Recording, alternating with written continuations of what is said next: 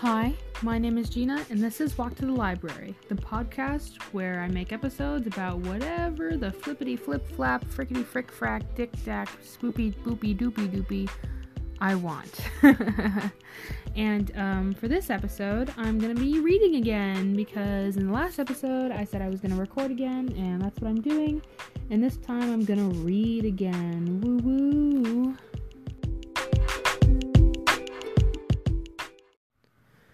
Okay, so like I mentioned in the previous episode, I have this book called One More Thing, Stories and Other Stories by B.J. Novak, and if you're familiar with the show The Office, you will know who B.J. Novak is. He wrote, directed, and was the executive producer for The Office, and he was also Ryan on The Office.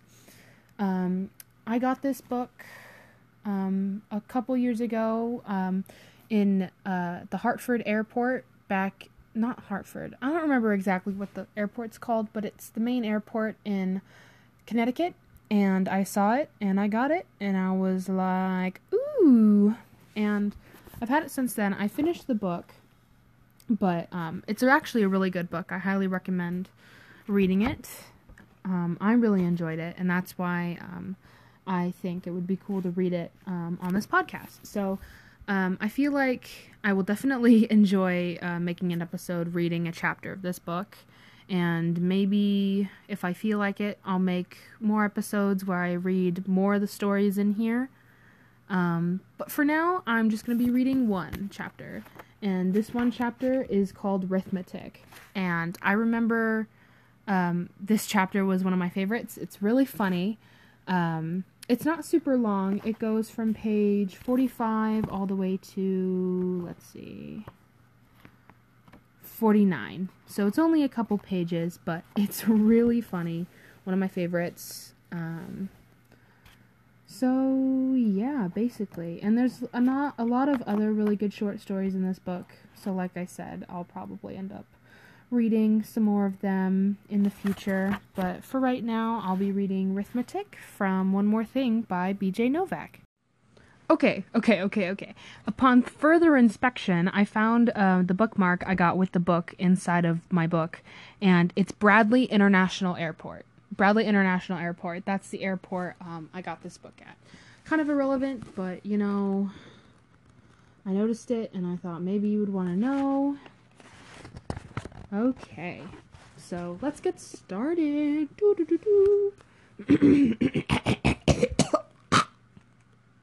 I'm just kidding, I'm fine. Alright. Okay, Arithmetic. The principal called everyone into the auditorium. Everyone, K through 8. The teachers and the students. Everyone, not janitors. "Everybody, I want you to quiet down and turn off your phones," he said. People weren't much quieter. "Nothing I say leaves this room, and if you tell anyone I said this, I'll deny it." They still weren't totally quiet, but quiet enough for him to start. "Does anybody hate school?" No one raised a hand, and whispered laughter again bubbled to the surface of the room. The principal made an angry face, the kind of angry face people don't fake. "Oh, bullshit, you all hate school." Now they were quiet. The principal walked up to a whiteboard with 3 words on it. "They say school teaches 3 things," said the principal, pointing with his permanent marker. "Reading, writing, and arithmetic, short for arithmetic. Which is something, of course, that you know from reading." He put his Sharpie at the beginning of the 3rd word. "I think the problem," he said, squeaking a line through it, "is arithmetic." "What's the difference between this school and a happy retirement community?" The room was silent again. "The difference is arithmetic. A retired person living by the ocean just doing a little reading and writing till the end of their days. That's the dream, right? What do you do all day? Some reading, a little writing. Sounds idyllic, right? And yet school sucks. Everybody hates it. What's the difference? Arithmetic. It's time somebody put their finger on this fucking obvious thing. And I'm the principal, so I'm that person, and I'm going to abolish it. Now," he said, looking for a glass of water to sip from and finding none, "are you going to be unprepared for some aspects of life? Probably yes. But you know what? You will have phones with calculators on them. You will have friends who can do math. My mom, God bless her, I love my mom, and she still doesn't know whether a third of a cup of flour is bigger than a fourth of a cup. You know what she does? Is anybody here honestly wondering? Oh my God, how the hell does anything get baked? Of course not, and you're right not to worry. She asked my dad, he knows. Or these days, you ask Google or whatever you use nowadays. You find out in 2 seconds. And also, it's the kind of thing you just pick up. Let's say you're working at a restaurant and they offer you a 10% raise. You'll figure out what that means. You will. It's just too interesting. It's too relevant. It's about you and money. You're not going to let yourself get screwed. Now, do I wish you all knew math? We're great at math? We're fucking mathematicians? Of course, it'd be better, but not much better. Listen to me.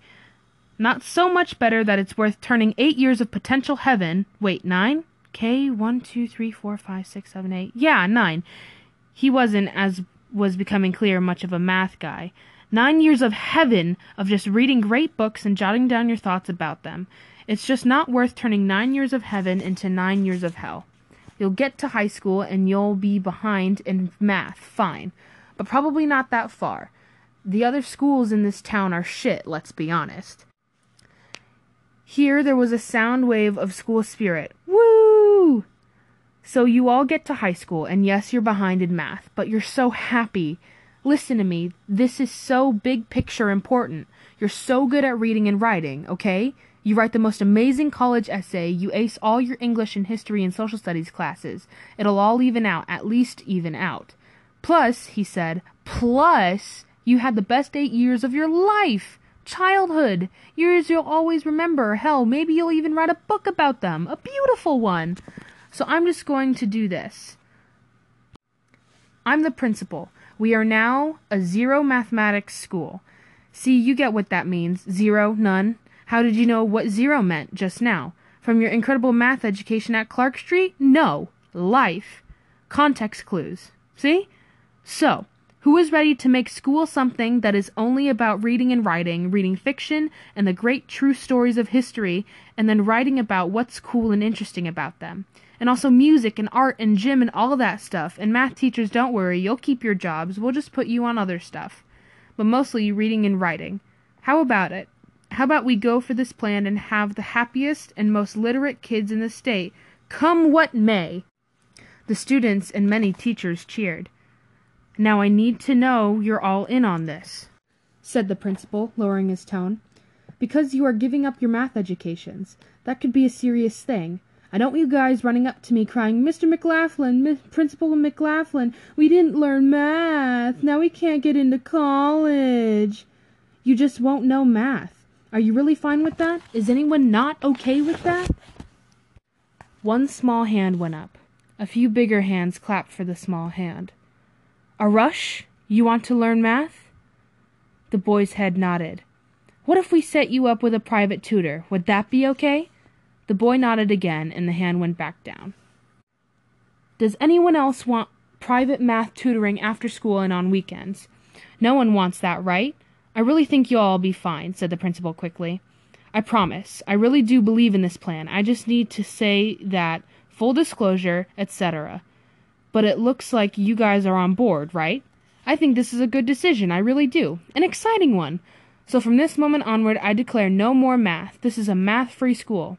Do you want that, Clark Street, K through 8? Do you want to say no more math ever? The auditorium shook with cheers. All the children swept away in it, even the ones who had secretly liked math. Their shy enthusiasms for the shapes of numbers and the comfort of order suddenly crashed to death forever by this unprecedented force of peer and authority pressure teaming up on them together in a surprise attack, right in the middle of their auditorium where nothing interesting had ever happened before.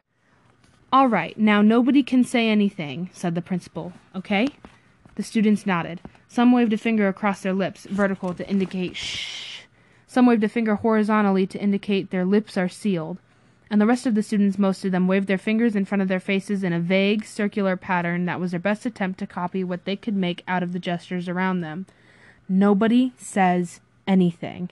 They nodded again. Everybody said everything. Soon the principal was fired. The principal didn't care. He was sick of it, sick of all of it. He figured something like this would probably happen again. but he might as well go out this way, right? That's what he figured. He had been at this job for a long time, and he was done. Whether the years had finally cracked his spirit or had finally cracked the shell around his spirit, who was to say, and really, who cared? He retired to a house by the beach in Florida and spent the rest of his days reading and writing. Okay, so here's the thing.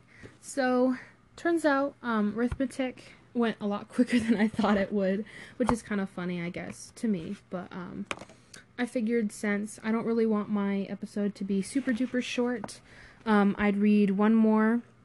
It's a little bit lengthier. It goes from page 178 all the way to page 194. So what's that? Like 16 pages. So, yeah. So, this story is called One of These Days We Have to Do Something About Willie. And, kind of like the rest of this book, I don't remember much of reading it, but flipping through the other stories to find another good one to read, from what I saw, this one should be pretty entertaining. So, feel free to, stop listening now if you're bored of this. I don't want you to listen to anything you don't like. That's impractical. That's kind of stupid. But, anyway, so, one of these days we have to do something about Willie. We had all known for years that someday, sooner or later, we would have to do something about Willie. We knew this from the night we met him, freshman year orientation week at the first real party we went to, the first party that didn't have ice cream. He was standing by the speakers, spinning pop rap songs off the click wheel edition of the iPod. He looked untroubled beyond his years, a life-size version of the people you see on trophies. He seemed to be blazing outside the lines of his own body, as if he were drawn in crayon by an excited 5-year-old. Whatever fuel source was powering him couldn't possibly be sustainable, and its excess poured easily off him in the form of expansive declarations about how awesome the party was, an enthusiasm that somehow circled back in order to power, even overpower the party that was powering him. And when he noticed the three of us, all aspirants to social normalcy, who had chosen this college party because it scored higher than average among schools of its academic caliber under the Party School Index on the U.S. News and World Report College Guide, he decided in that moment, for some reason we would never understand or question, that he loved us, and that we would forever be at the center of his infinitely expanding galaxy of friends. I think we knew even then how much he was going to transform our lives, and that eventually, to pay him back, we really would have to do something about him. After college, the four of us all moved to different cities. I moved to New York to work as a copy editor for an alternative weekly, not the one you're thinking of. Josh went to San Francisco to work for a video sharing website, not the one you're thinking of. Dave spent 3 months of an intended year backpacking alone through Japan and Singapore, and then hastily abandoned it to go home to Chicago and apply to law school. And Willie, with more than enough alum connections to make up for a general studies diploma, got a job as an entry-level investment banker in Houston. Even though we lived in different places, we still saw ourselves as moving through life as a group. It would have been great to get to see each other more. That was, in fact, one of our most frequent topics of conversation, but for 4 people pursuing their dreams in different cities, our presence in each other's lives really was quite substantial. We were more in touch with another than with anyone else, including, if not especially, our families, and we gave one another as much advice and support as we ever had. More, even, because there was more to talk about, more decisions to make. We all still considered each other the closest people in each other's lives. As that first year went on, though, the posts coming to us from Willie's corner of the internet became something that I felt more and more uncomfortable ignoring. By the January after graduation, almost every update from Willie's life involved a picture of him getting comedically, or was it dramatically, incapacitated the night before, with captions to help tell the story even more clearly. Typical Monday, typical Tuesday, etc. A new photo of Willie passed out on the floor or out of control in a bar came across our screens literally every day. All these posts got nothing but favorable and favoriting comments and replies, except for one sensitive-looking girl named AllieBaby90, who once asked, "Are you okay?" below a photo of Willie passed out, face down, on a suburban lawn, to which Willie responded, "Ha ha, do I look okay?" which is apparently enough for her, since she liked his response. Were we, in fact, really still friends, like we said we were, and thought we were, and which comforted us as we each staked out new lives in cities where we didn't really know anyone at all? Or, I wondered, were we just slowly transforming into simpler and more easily digestible fictional characters to one another, in other words, becoming our profile pictures, cool, expressionless Dave, unfazed even at majestic Mount Fuji, has much remarked upon good looks defiantly hidden behind sunglasses. Sweetheart Josh, playfully representing a prom corsage in a cookbook-filled suburban kitchen to his overjoyed 6-year-old sister, standing on a table playing along. Me, as a preposterously anti-Semitic cartoon depiction of Woody Allen at a typewriter, drawn of me at the insistence of my girlfriend, Sarah, by a caricature artist in Times Square who knew only that I wanted to be a writer and that I looked apparently extremely Jewish. And Willie, drinking simultaneously from a handle of vodka and a handle of Jack Daniels beneath a U-Haul at a tailgate party surrounded by friends that didn't include us, screaming at someone or something, the photo filtered to look like an image that belonged in any era. Except, I thought one day as I looked at that picture, wondering what my relationship to it was supposed to be, we didn't live in any era. We lived in the era when people treated things like alcoholism and addiction as the problems that they were, or something that friends were supposed to save each other from, or something. I tested out my doubts on the others when I would see their names online. Hey, kind of worried about Willie. Seriously, how hilarious is that guy? Hey, I'm actually worried though. Yeah, me too. Everyone agreed that Willie seemed to have wandered into some territory where out of control and out of control both got by security with the same ID. But he seemed to be self-aware about this. We always learned about his embarrassments directly from him, after all, and we didn't know what it was we would do about him exactly anyway. So it just became the same idea as always, but now sometimes with stars around it in our chats for emphasis, that one of these days we were really going to have to do something about Willie. Another few weeks went by, and then one day Willie posted a photo of himself passed out next to a toilet with the caption, "Rock bottom!" I called up everyone on the phone, another thing we had not done since college, and said we really had no excuse not to do something. Everyone agreed, and then asked what I had in mind. I had no idea what I had in mind. It felt like no one had ever been our age before. I knew, in very general terms, from the references made on the television shows I did watch to the shows I didn't, and from the stray strands of Dare that I hadn't wiped from my memory out of spite, that what we were supposed to do was stage some sort of formal intervention. It would have to be adapted a bit, made a little more personal and casual, so that it would be able to fit our group of friends. But all interventions had some personal angle, probably. They were like weddings that way, probably, I figured. Take the traditional structure and make it just a little bit your own? That sounded right. So, then basically just a regular intervention? First, we had to choose a place where we could all physically be together. One option was for all of us to travel to Houston and ambush him there, but that had its drawbacks. I knew Willie lived alone in a high-rise apartment and kept crazy hours, so we wouldn't know how to get in his building or when he might be home. Plus, none of us really wanted to go to Houston. I decided I would try to get him to come to us, so I had to come up with an event that would actually get him on a plane. I knew from Facebook that Dave's birthday was coming up, so I announced a surprise birthday party for him in a month's time in Chicago. Willie responded, "Sounds like so much fun," and "would so love to be there," and "we'll definitely try to make it," but that he had a crazy shifting work schedule and wouldn't know till last minute, frowny face. Dave's birthday came and went. The day after it hit me, rather than try to come up with the perfect reason to convince Willie to meet up with us, perhaps we should approach it from the opposite direction. I sent a group text suggesting a group reunion for absolutely no reason in Las Vegas. "I'm in," texted Willie within 30 seconds. "When?" This weekend, I wrote. In! What are the deets?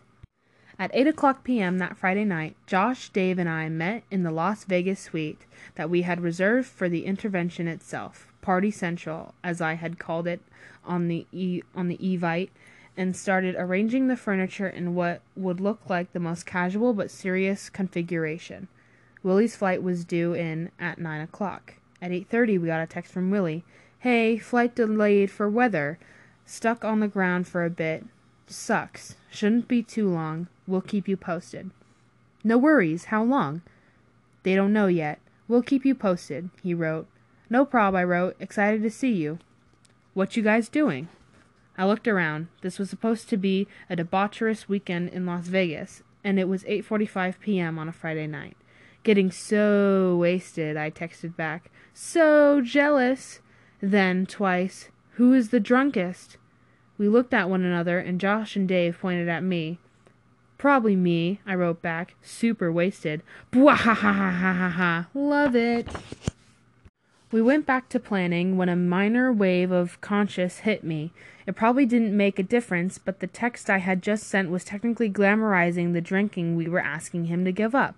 It was a subtle thing, but maybe it was the English major in me that thought it would be off-theme to imply that we were having a great time drinking without at least implying some negative consequence.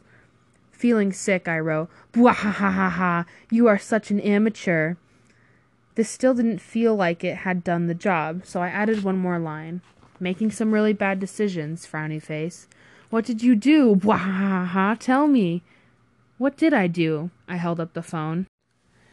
Dave says, does he have a macro for bwahahaha? Probably autocorrect at this point. It needs to be something big, says Josh.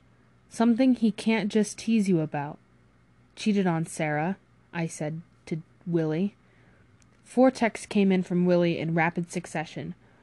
WHA fucking T? Yeah, I know, I wrote back. I can't believe it. So wasted. What happened? Made out with some slut in the bar downstairs, I wrote.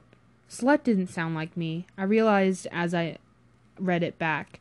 It was a word I used when I was trying to sound like someone else. Why? Explain, he wrote back. As I held up the phone to show the others, it started ringing in my hand. Don't pick up, said Josh. He'll hear that we aren't really partying. I sent it to voicemail and texted him. Reception sucks. He texted back, emailing you. Too long to text. Hold on. 5 minutes later I got an email with no subject.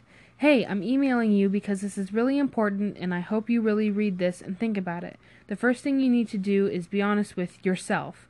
Why did this happen? What does it mean?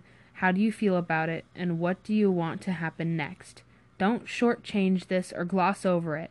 It's not as easy as it sounds. This part will feel hard, and it should. It will actually be harder to be honest with yourself than it will to be honest with her. Once you are 100% sure you know how you feel, we can talk about what you do from there.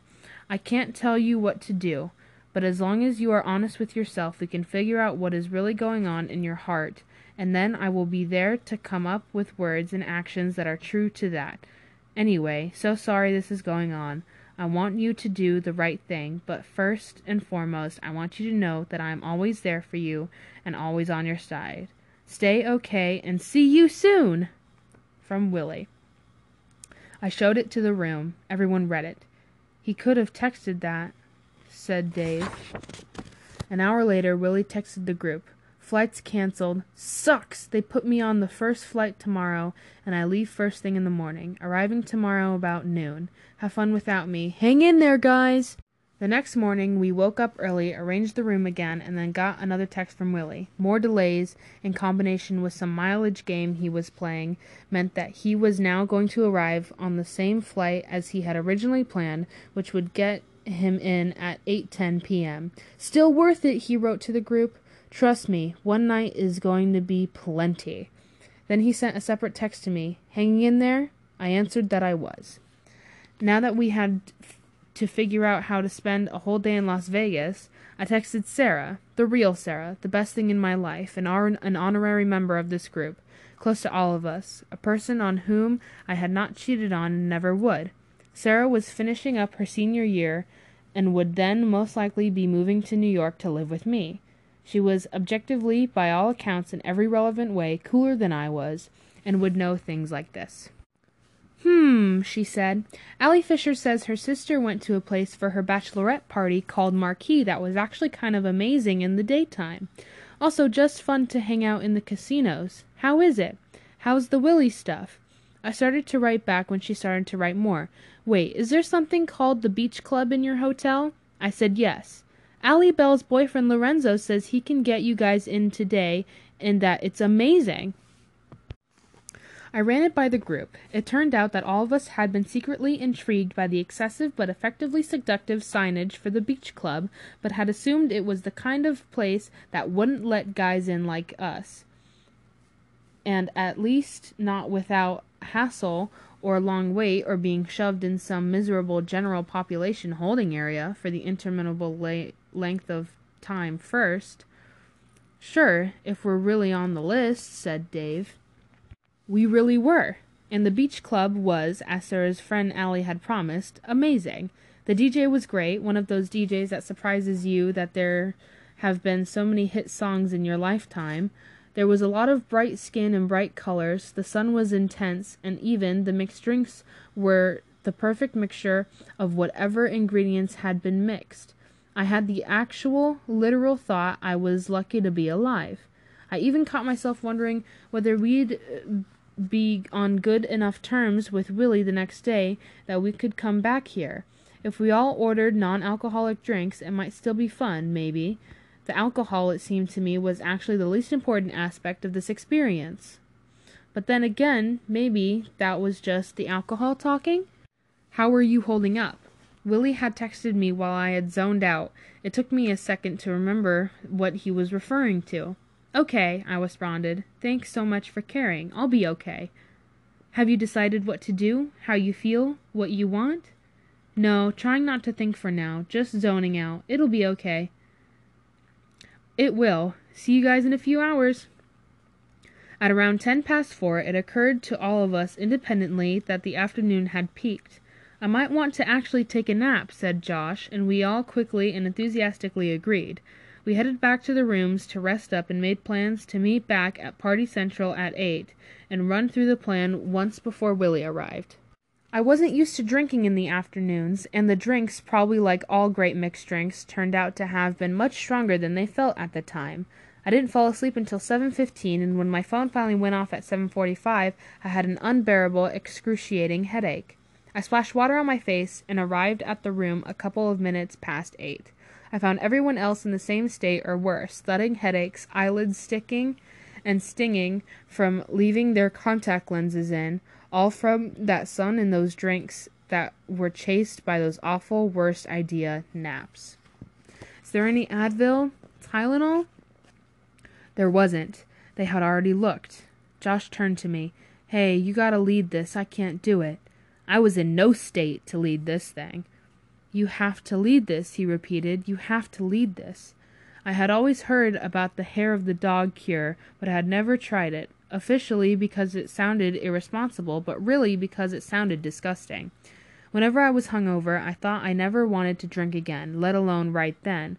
But now, with Willie's life potentially at stake, I pulled a beer from the minibar and cracked it open with the hard plastic opener we all had on our keychains.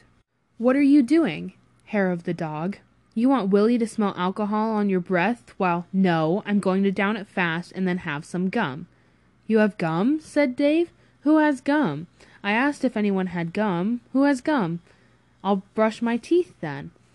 I swigged the beer and immediately coughed it all up onto the rug, exactly like a baby would if you gave a baby a beer. The fuck? Now the place smells like alcohol. We were pretending we partied last night, remember? They would have cleaned the room. This is a high-end hotel, you fucking morons.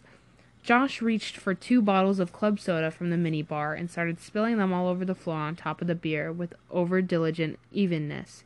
That smells worse. That smells like a gin and tonic. Fuck, said Josh. This is tonic, not soda. Fuck, where's the soda? I couldn't take all of this with my headache. Where the fuck are you going? Gift shop, I said. I'm going to get Tylenol for everyone. Get Advil. Get Tylenol. Get Advil extra strength. Get Tylenol extra strength. I'll get both. Just get the Tylenol. Regular Tylenol. Why the fuck would a person not get extra strength? Just hurry back. I will. You make the room look like it's been cleaned. Too late for that. That ship has fucking sailed. Our best chance is to make it look like we've been partying all day. Josh started emptying vodka mini bottles onto the floor. What the fuck? Screamed Dave. Do you realize how expensive that is? There is a life at stake here, screamed Josh. How? Whose? Screamed Dave. Long term, screamed Josh. Look, we need a consistent message, and the message is that we got wasted last night. Then what fucking leg do we have to stand on? We'll have to adjust the speeches, said Josh, like we all have a problem, but he has the biggest. What? Adjust the speeches? Dave popped a pill from a prescription bottle. The fuck is that? Not Tylenol. Don't fucking worry about it. I'll be right back, I said. Right back. Wait, what's the opening statement? Who speaks first? What did we decide? We didn't decide. Well, fucking decide. I ran out the door to the elevator and headed straight to the lobby, stopping only to accidentally get out of the elevator every time it opened for someone else, which was 4 times. In the lobby, I tried to figure out which direction the gift shop would be in. Everything was a clinking, garish red maze, especially in the state I was in now. The casino looked like a straight person's attempt to replicate what he thought a gay kid he bullied in high school would have designed. I hated Las Vegas. Why hadn't I pushed harder to do this on Dave's birthday? I picked a direction at random and started running as fast as I could, which was not fast at all in this state. A hand blocked me by the shoulder and knocked me down. Where are you going, asshole? It was Willie. He was dressed in a sharp blue shirt, newly pressed, over a crisp white shirt, a garment bag over his shoulder. His shoes were white buckskin, or something along those lines. Whatever it was, it looked polished and rare. I was in puffy yellow and gray New Balance sneakers that I had promised Sarah I would only wear in the gym, but somehow still found myself wearing all the time. I was embarrassed to be in the same casino as a guy who looked as good as Willie did. Hey, Willie! He put his hands on my shoulders and took a moment to really take me in. You look like shit, my friend. I'm okay. He draped his arm firmly across my shoulders. Come with me. We need to catch up first. Just you and me. He walked me up to the bar in the center of the casino and ordered 4 tequila shots. I said I was too hungover from earlier in the day. Don't make me drink all 4 of these, he said. I did what seemed like the less irresponsible action and picked up the tequila shot. To health, wealth, and the beauty of our children. To health, wealth, and the beauty of our children.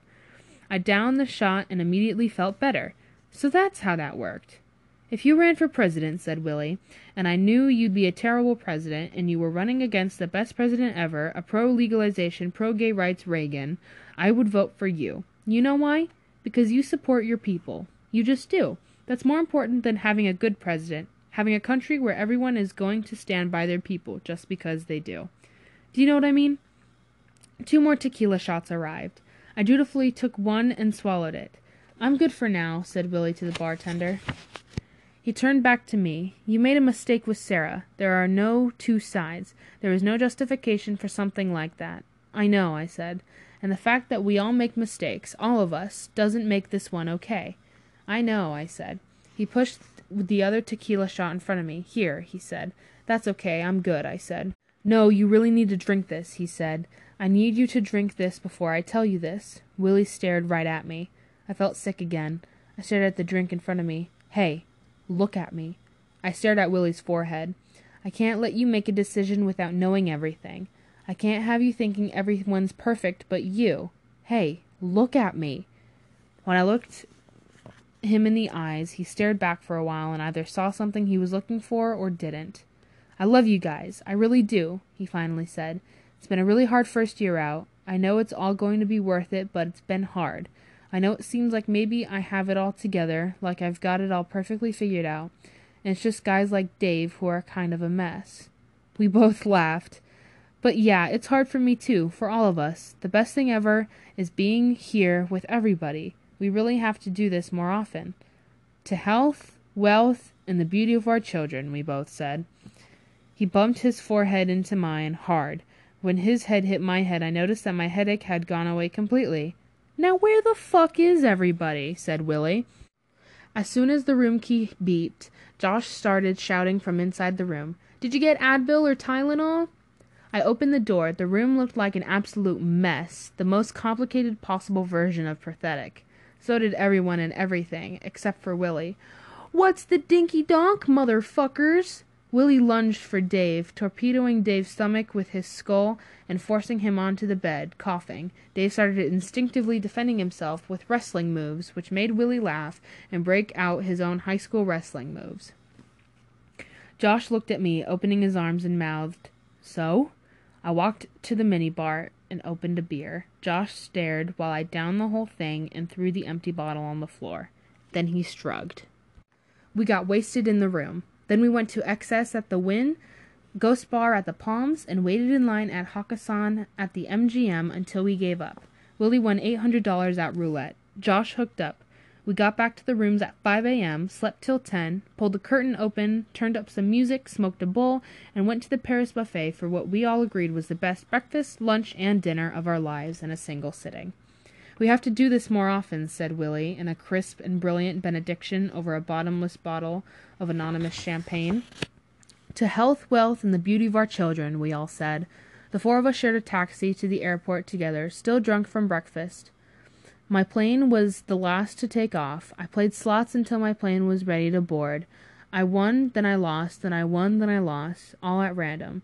I didn't understand anything, but at least now it was a relief I wasn't supposed to.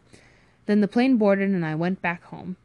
It was the happiest weekend the four of us spent together since college, as well as the last.